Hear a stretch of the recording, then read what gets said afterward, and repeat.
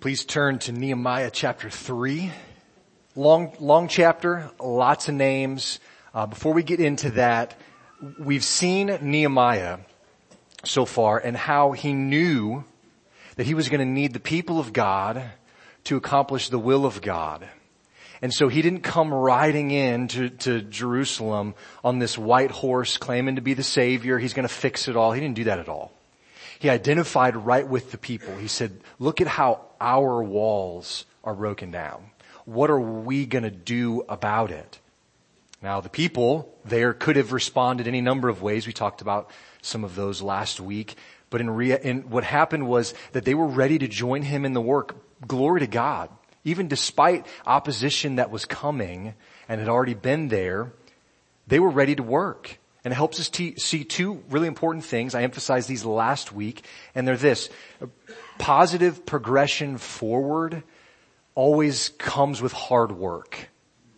To see the walls built up, it was going to take hard work. But remember, the second thing is you're not in that work alone. You're not the only one building. And in fact, if we're building with one another the way that chapter 3 really illustrates well, then God can do incredible things.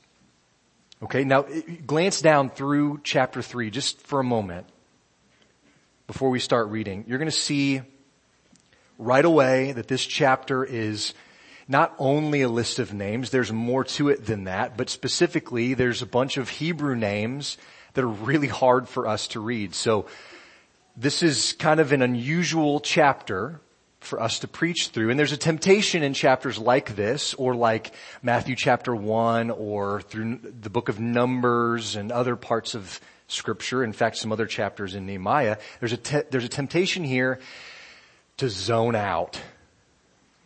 No one else is tempted by this, are they? There's a temptation to just kind of let our minds drift.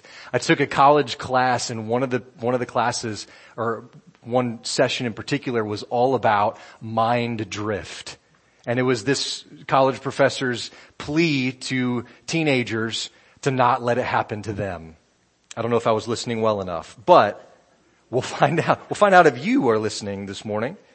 But there's a temptation to just kind of drift and think about what we're doing later and all of these things. There's a temptation to just think that all of these weird Hebrew names are irrelevant to your life. That's a temptation. You might even start to wonder, like, as we go through this, like, why is this even in the Bible at all? Why are these lists of names here? Let me encourage you, don't do that. Okay? Don't begin to zone out and possibly think that there's nothing important in this chapter. Now, I will concede the names of these people are unusual to us. You're going to hear me struggle with some of these names. Okay? I'm not as smart as you might think I am. Or maybe I'm exactly as smart as you think I am. Don't tell me either way. James and Jasmine are going to have a baby. I don't know if they're going to name their kid Zadok or Metaliah or Hattush or a name like that we find in this passage. Okay, but that doesn't mean that these names are unimportant. Brooke and Jacob, I don't think there's a name here that you'll want to use for your girl. Okay, the locations of these places in Scripture, they don't hold a whole lot of weight to us in the place of Jerusalem. How many of you guys have been to Israel and maybe walked these places? The Mitchells? Anybody else?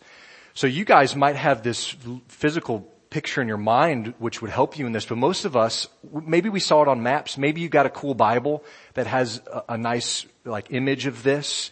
But most of us are kind of flying blind here. The gates, the walls, these things don't matter a whole lot to us, but don't think that they're unimportant. Okay, and that's what I'm trying to communicate to you guys today. You're going to notice too as we read, there's a couple of words repeated over and over again. Built, rebuilt, repaired, worked, restored. These are the dominant action verbs of this chapter. We're not going to read about anybody preaching in chapter 3. Nobody stands up to teach in chapter 3. Now, that happens later in the book of Nehemiah, but in chapter 3, nobody does those things. This reminds us that these were real locations and real people who actually really worked at what God had told them to do. Now, we also don't find anybody complaining about the work in this chapter, though we do find a group of people who refuse to be a part of it, which we'll talk about. But this chapter talks at length about work and how it's important work. And as much as Nehemiah mentions the work of rebuilding certain parts of the walls of Jerusalem, the emphasis is equally on the people who did the work. And that's why the kids said their names and then jumped into the work this morning. So because of the kind of unusual nature of this chapter, we're going to go through it a little bit different than normally. I'm going to spare you from just me reading 32 verses of names, and we're just going to kind of take it chunk by chunk. So a couple of sections at a time and go through it that way. Okay, and I'll stop at the end of those sections and kind of review some of the important details that we come across in what we just read. And then at the end, hopefully I'll call our minds back to this big principle that runs from the Old Testament all the way through the New Testament, even to today. So let's pray, and then we're going to start reading in chapter 3, verse 1. Let's pray together. Lord, I ask as we look at your word today, this is your word. This is what Jesus said sustains us. More than even bread, physical bread alone, we're sustained by every word that comes from your mouth. And these verses, 32 verses in Nehemiah 3, are part of the words that sustain us. They're part of the words that encourage us and are effective in our lives for teaching and rebuking. And so, Lord, I pray that you would help us not let our minds drift, to not begin to be tempted to think that these verses are unimportant, but instead, Lord, I pray that you would reveal really incredible things to us. Remind us of some of these principles from your word this morning. In Christ's name I pray. Amen. Let's look at verses 1 through 5 together. Then Eliashib, the high priest, rose up with his brothers, the priests, and they built the sheep gate. They consecrated it and set its doors. They consecrated it as far as the Tower of the 100, as far as the Tower of Hananel. And next to him, the men of Jericho built. And next to them, Zakur, the son of Imri, built. The sons of Hanassah built the fish gate. They laid its beams and set its doors, its bolts, and its bars. And next to them, Meremoth, the son of Uriah, son of Hakaz, repaired. And next to them, Meshullam, the son of Berekai, son of Meshesabel, repaired. And next to them, Zadok, the son of Banah, repaired. And next to them, the Tekoites repaired. But their nobles would not stoop to serve the Lord. Let's pause there for just a moment. This chapter starts with the high priest, Eliashib. Okay, him leading other priests, and they rebuild the sheep gate. The sheep gate was likely near to the temple, just simply because that's probably the gate that people would have brought their sheep in from the fields to either sell them at market or to take them to the temple for sacrifice. This is probably why the priests worked on it, because it was close to them, close to where they stayed and where they worked. Now, I think it's significant that this is what was rebuilt first. Okay, this is the first thing that's listed as being rebuilt. This was Nehemiah's first checkbox on the list. Do this first. And I think it's important because it's as if they were saying, this and everything that follows it is special to the Lord. See how it says that they consecrated it and beyond? This and everything that followed was special to the Lord because he's called us to do this work. So Nehemiah and Eliashib knew that God wanted everything set apart to him, set apart special to him. And that would include the walls, that would include the gates, everything here. And by effect, it would include the very people who were doing these things, the people who that city contained.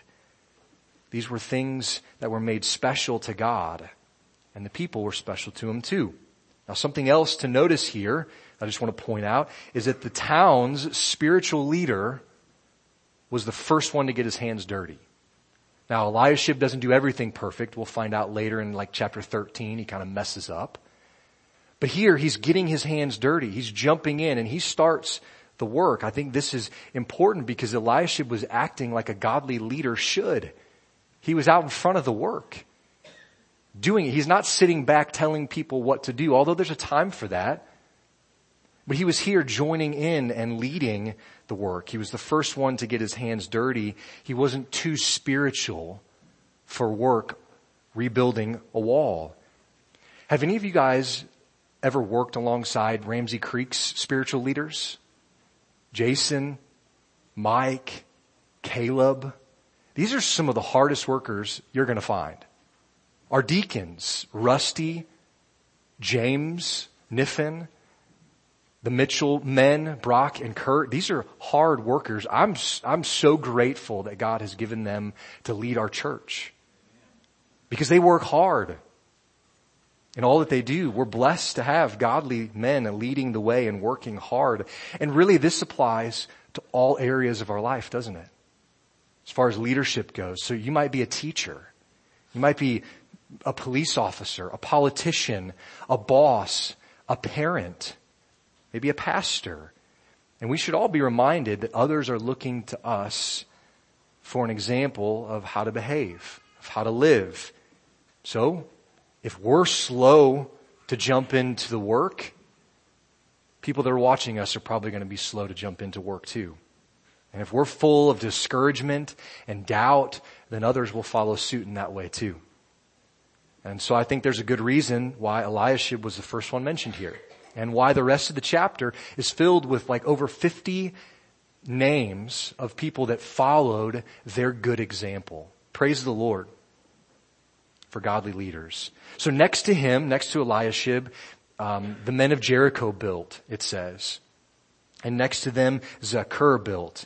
The sons of Hassanah built the fish gate. Meremoth, Meshullam, Zadok repaired the walls. And next to them, the Tekoites repaired. But notice what is said about them. But their nobles, the Tekoite nobles, would not stoop to serve their Lord. Okay, so we find a good example in Eliashib. And here in the nobles from this city, we find the opposite, don't we? We find a really bad example. Where Eliashib was a good, hard-working leader, the nobles of this city thought they were above the hard work. What this means in the Hebrew is that when it says that they wouldn't stoop to serve their lords, it means that they wouldn't submit. They wouldn't, the literal Hebrew word is they wouldn't bend their necks in submission to what the Lord was calling them to do through Nehemiah. So we don't know why exactly this might be. Maybe they just resented Nehemiah's leadership. He comes in from out of town and all of a sudden has everybody on his side. Maybe they resented that. Maybe they just didn't like Nehemiah's plan. Maybe they thought they had a better one. Whatever the reason, they're the only group called out for not joining in the work. Can you imagine that being your family legacy? To be the only group pointed out to not join in, to not do it. In the inspired words of the Lord in Nehemiah, you're the only one in the city who refused to work. I hope it goes without saying, but I'll say it just to be clear. Don't do that. Don't be like that. When God is obviously calling you to a work, don't refuse to submit to Him. Be like the common people. The whole city wasn't like this. Just the nobles, just the uppity ups. The regular, common, hardworking, everyday people did it. They jumped in. They joined the work. And you know what's really wild about this? We find out later in the chapter, you can peek ahead at verse 27. These town folk, even without their leaders leading them, went above and beyond. They finished their work here in the first few verses, and then we find out later they did even more. Without good leadership, they still did even more. So that just led me to think this week, you know what, if your leaders are following the Lord and working hard, jump in and do the work with them. It's good, and praise the Lord that you've got leaders like that. But even if a leader stinks and leads poorly, you can still do what's right and accomplish great things by submitting to the Lord yourself. You don't need any earthly leader's permission to do what's right and to do what God has called you to do. But praise God for the hardworking leaders who blaze the trail forward in front of us. Now let's read verses 6 through 12. Joiada, the son of Paseh, and Meshullam, the son of Besoda, repaired the gate of Yeshanah. They laid its beams and set its doors, its bolts, and its bars. And next to them repaired Malchijah, the Gibeonite, and Jadon, the Maranothite, the men of Gibeon and of Mizpah, the seat of the governor of the province, beyond the river. Next to them Uziel, the son of Harneah, goldsmiths repaired. Next to him Hananiah, one of the perfumers, repaired. And they restored Jerusalem as far as the broad wall. Next to them Rephaiah, the son of Hur, ruler of half the district of Jerusalem, repaired. Next to them Jeddah, the son of Haramuth, repaired the opposite house. If I just say them convincingly enough, it sounds like it's right? Okay. Middle of verse 10. And next to him, Hattush, the son of Hashabneah, repaired. Malchijah, the son of Harim, and Hashub, the son of Pahath Moab, repaired another section and the tower of the ovens. Next to him, Shallum, the son of Haloesh, ruler of half the district of Jerusalem, repaired. He and his daughters. Let's stop there just to give me a break. So these verses, they tell us of all of these guys. Men like Joiada. Another guy named Meshullam, who repaired. Next to them, you've got Melatiah, Jadon, the men of Gibeon and Mizpah. Next to them worked Uziel, one of the goldsmiths, and Hananiah, one of the perfumers. So, did you hear that? This is a big list of names, of really hard to read, but don't miss the details. Did you hear what we just read? A goldsmith, a perfumer. Okay? These men are not professional builders. These men were goldsmiths and perfumers. They were not trained for the work of building a wall. Now, I don't know the background of these people or anybody else on this project to a big degree, but I don't see anywhere in chapter 3 where a professional carpenter or builder is mentioned. You've got normal people, townsfolk, even when their leaders wouldn't join them. You've got people who are used to working with metal, gold. You've got perfumers. But did that stop them from jumping in to the work? Now they could have maybe legitimately said, hang on a second, I'm not trained for this. Let's just, gather some money and send some people off and get them trained, and then they can come back and lead this project. It's not what they said. It's not what they did. They didn't ask for an exemption because they didn't know how to do this work. Verses 9 and 12 tell us that Rephaiah and Shallum were men who each ruled half the district of Jerusalem. You know who this is? These are politicians. Maybe that's too broad of a word here to use, but these are politicians. They ruled half the district, and they are working on their section of the walls. They are jumping in and getting their hands dirty. Their city leaders, again, not probably trained carpenters or builders, got in there and worked right alongside their neighbors. This is pretty cool.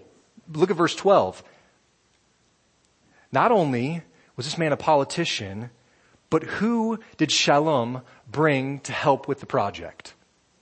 His daughters. Now, I don't know how old they are. Surely they would have had to be of age enough to do some work and to help.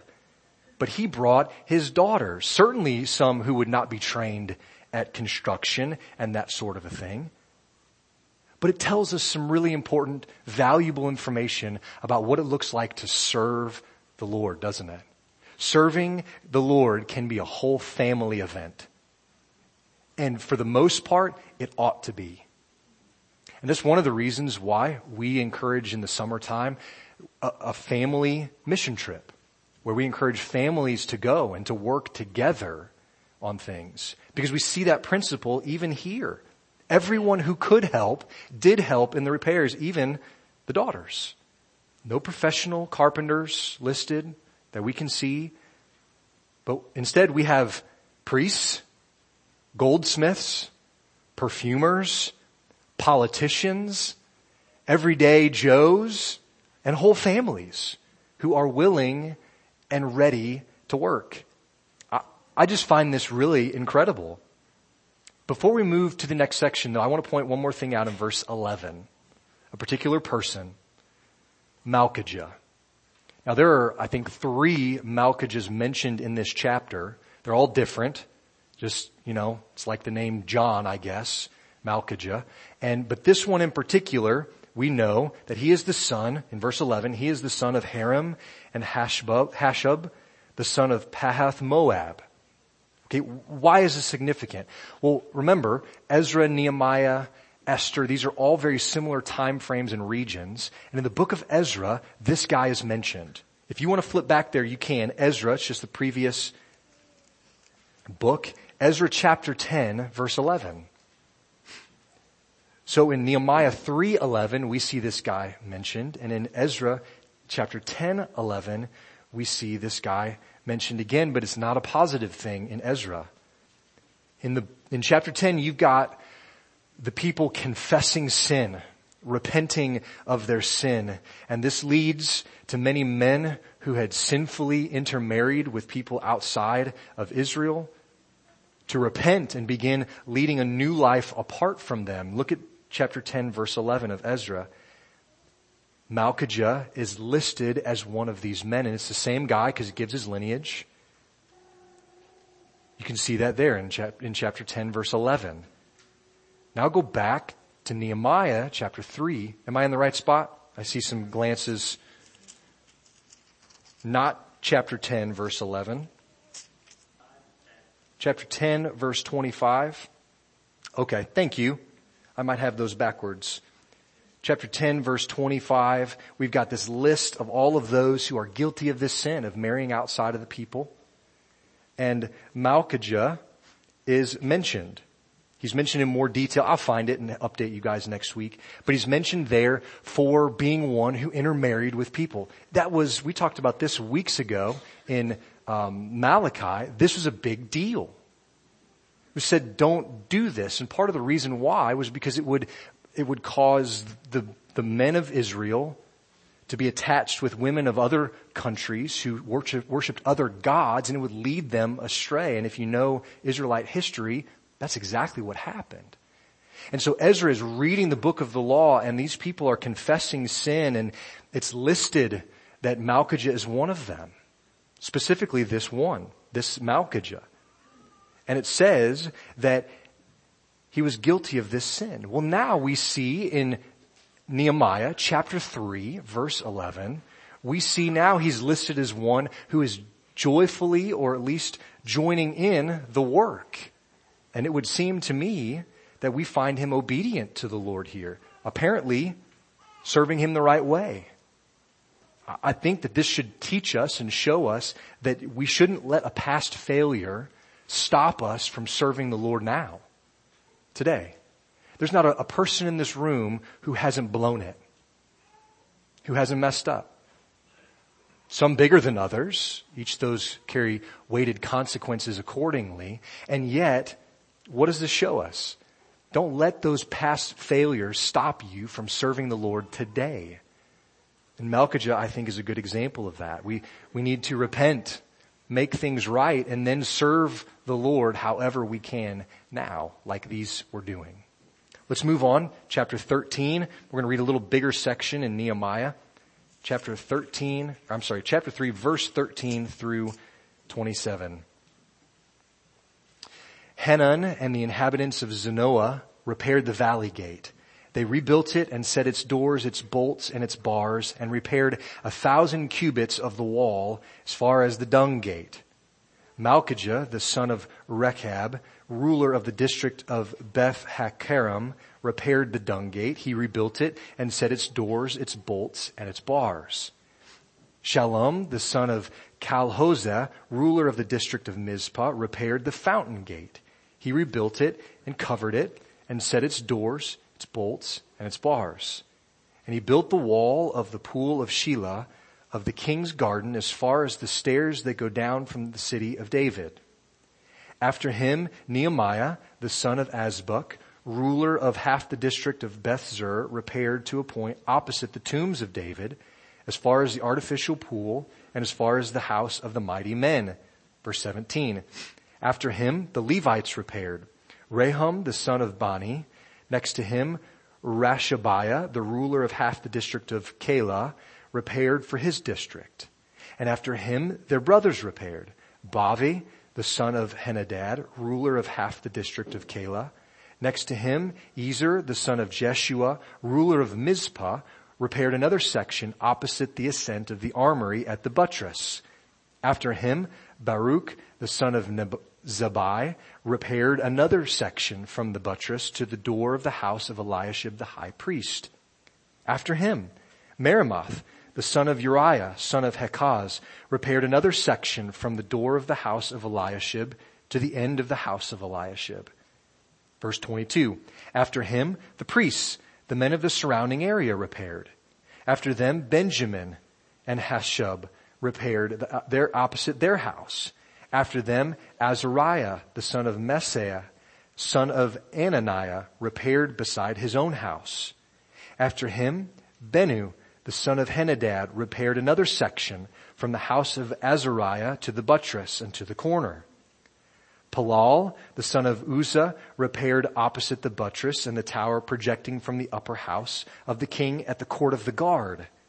After him, Pedah, the son of Parosh, and the temple servants living on Ophel, repaired to the point opposite the water gate on the east and the projecting tower. After him, the Tekoites repaired another section opposite the great projecting tower as far as the wall of Ophel. Okay, we'll pause there again.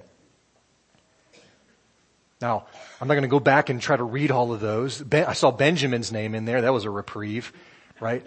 I won't go through all of their names again, but I want to point out once more, these are real people. Just like these little ones are saying their name, adding to the wall, are real folks that you know. These people in names I have a hard time pronouncing were real people that people knew. They really existed. And so it's good that they worked together. And that's what we see a lot of in this chapter, right? That long section we just read, after him, next to him, along with, beside. These are all of these words that are illustrating this truth that they worked together. They did something together that they could never do all on their own. Look at verse 13 again. Hanun and the people of Zanoah repaired the valley gate and then rebuilt 1,000 cubits of the wall. Who knows what a cubit is? Okay, it's kind of this measurement, right? From elbow to finger. It's about 18 inches is kind of the figure that we would use. 1,000 cubits is what these guys repaired. So do the conversion. It took me a while. I did it this week. 1,500 feet of fortifying wall in their area. Now that doesn't sound like a whole lot. I get it. But for reference, from the back wall here to the double doors is just under 70 feet. So these folks repaired in just a matter of a short time, they repaired basically 21 lengths of this room together. Now that's pretty cool and it sounds a little impressive. But archaeologists have uncovered some of these walls in Jerusalem, and most of these walls were at least 10 feet tall. Some of them were over 20 feet thick, and that's not including the buttress area that were supporting these walls. Nehemiah mentions in chapter 12 that big groups of people, like the choir, walks on the walls, on top of the walls. So they had to be pretty wide. So now think about that. 21 of these rooms, maybe 20 feet wide and 10 feet tall. And who was doing the work? A bunch of families, a bunch of goldsmiths and perfumers and politicians doing the work. These are really hard workers. Look at verse 16. There's another mention, there's a name of Nehemiah. This is not the Nehemiah at the beginning. Verse 1, who wrote this book says, this Nehemiah was son of Hakaliah. The one here in verse 16 is the son of Beth-zur, so not the same guy, different guy named Nehemiah. 17 and following, almost through the end of the chapter, just look how they're arranged. After Nehemiah repaired, Rehum repaired. Next to Rehum, Hashabiah. Next to Hashabiah, Ezer repaired. On and on the list goes, and it's all of these men bringing their families to work right next to each other. Often doing the work of rebuilding the wall right by their house. Now there was wisdom in Nehemiah's leadership in having them build right next to their house. There's just logistical value to that, right? There wasn't wasted time in carrying stuff long distances. They just went straight there. They did the work and they worked right next to their neighbors. The priests are getting in there. The spiritual leaders are getting in there. The servants from the temple are working hard. Families are getting together and doing the work. There's a group of goldsmiths who are pitching in.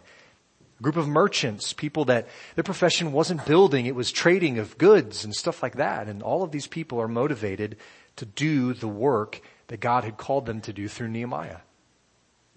And when you look at it through the lens that we've looked at it, this is a really cool chapter.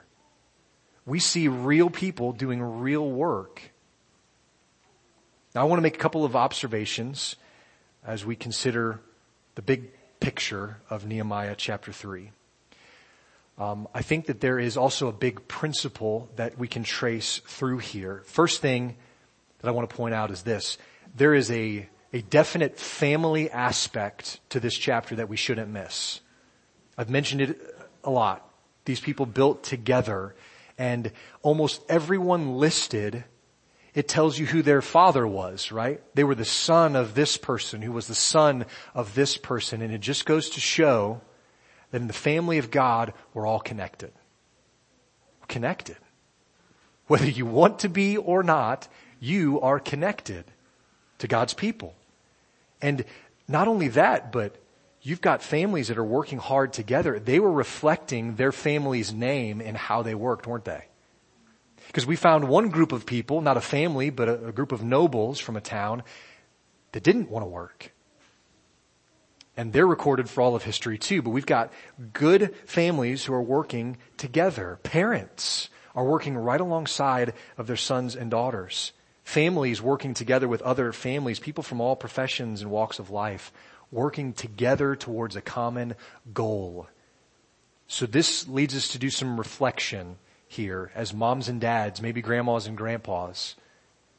Maybe if you're a teacher or leading other things, are you modeling a good work ethic for those around you? Mom and dad, are you modeling that? Sunday school teacher, are you modeling a biblical work ethic for the kids in your class? Kids almost always learn work ethic from their parents, whether it's good or bad, right? Now, it doesn't always apply. You can always improve. You can always trust the Lord. But man, kids, are you paying attention? Like right now, are you paying attention to me? Are you paying attention to your parents? Yeah, thank you, son. Are you paying attention to when your parents are working? When it's time to work, are you watching how they work? Moms and dads, do you want them to watch how you work? You should. Kids, you should watch mom and dad and how they work. And if you have hardworking parents, rejoice. Take pride in that. Not ungodly pride, but that's your family name that you can carry on in how you work. So be glad if you have hardworking parents. Families, are we working together? Or is that a kid job? Or is this an adult job? Are we working together? Because we're all connected in this work. We don't do it alone. Remember, that was one of the principles at the beginning that I mentioned. It's hard work to make positive progress forward, but you're not in the work alone. Second big thing is that there is a unified effort of God's people in this chapter. It was a good thing for God's people to work together. Surely it must have pleased the Lord to watch this taking place. Now, we also might understand that sometimes we're put in situations where we have to work together to do what God has called us to do. God has a purpose in those moments as well. Some of us lead, some of us follow, but all of us work, right? And we are called to work together. If a man and his family, think about it, would refuse to work or would be lazy or would only do, shoddy work on their part of the wall, well, what would happen? It might fall. And that point in the wall would be a point of access for enemies, wouldn't it? And so it would give a family a sense of responsibility and accountability to do the work on their section of the wall and to build it up. But there's a cool thing here that you might have missed in chapter 3. When one group of people, this happens several times, when one group of people, like the people from that town with bad leaders, when they got finished with their primary job, what did they do? They didn't get out the lawn chair, prop their feet up, and grab an iced tea. If they did, they didn't do it for long. Because they saw another part, another family that needed help, another area that needed work, and they went and they did it. They worked in other areas after their primary one was done. I think this is a beautiful picture of the body of Christ at work.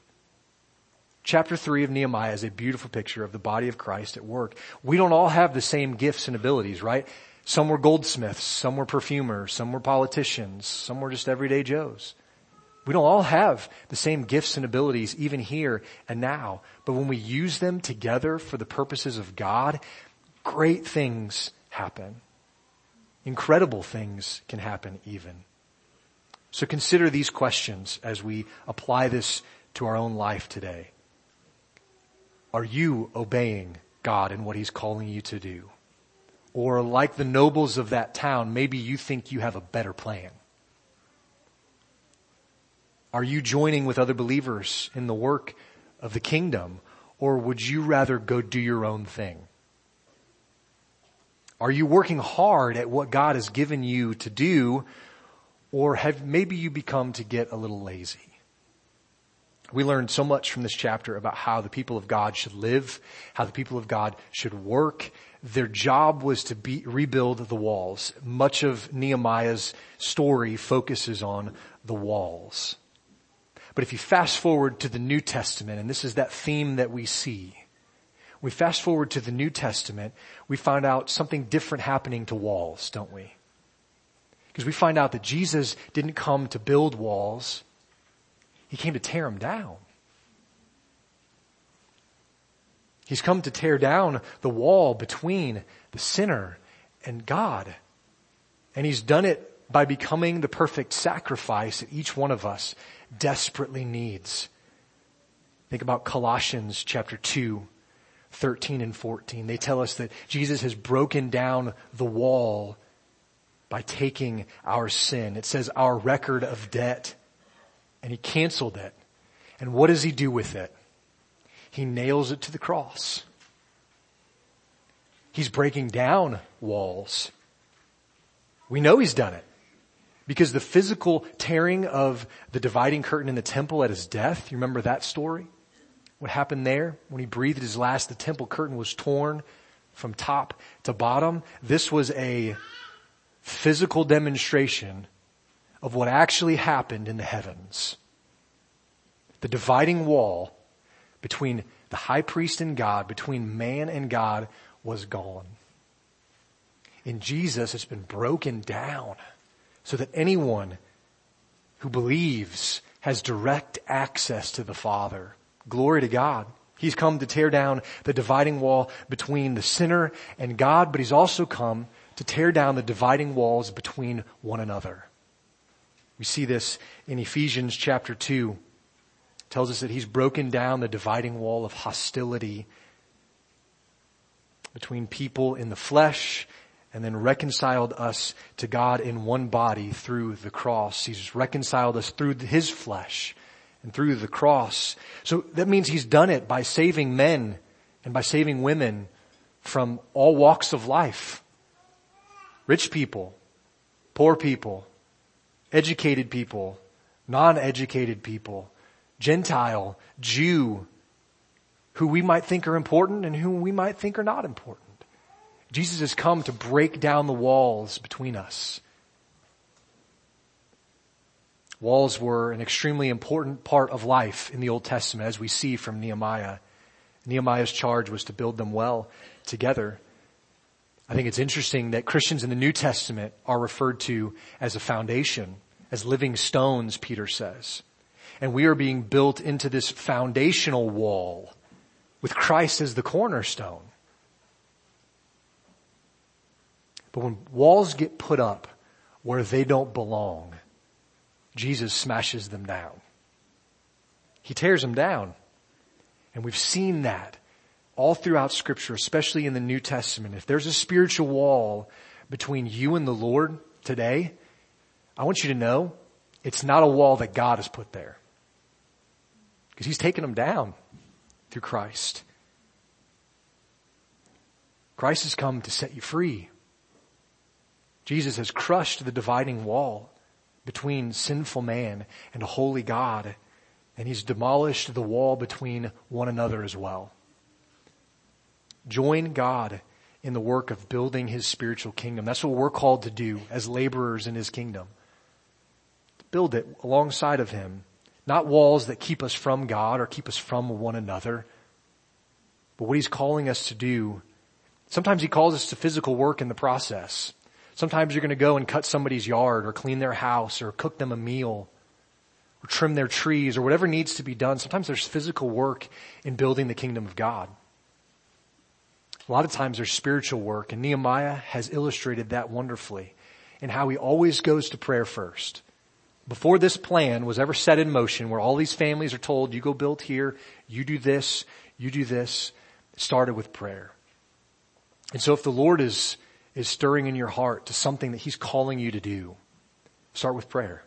Today, maybe even as we sing our final song together, ask the Lord, God, what would you have me to do with this? I feel you giving me this burden to do something.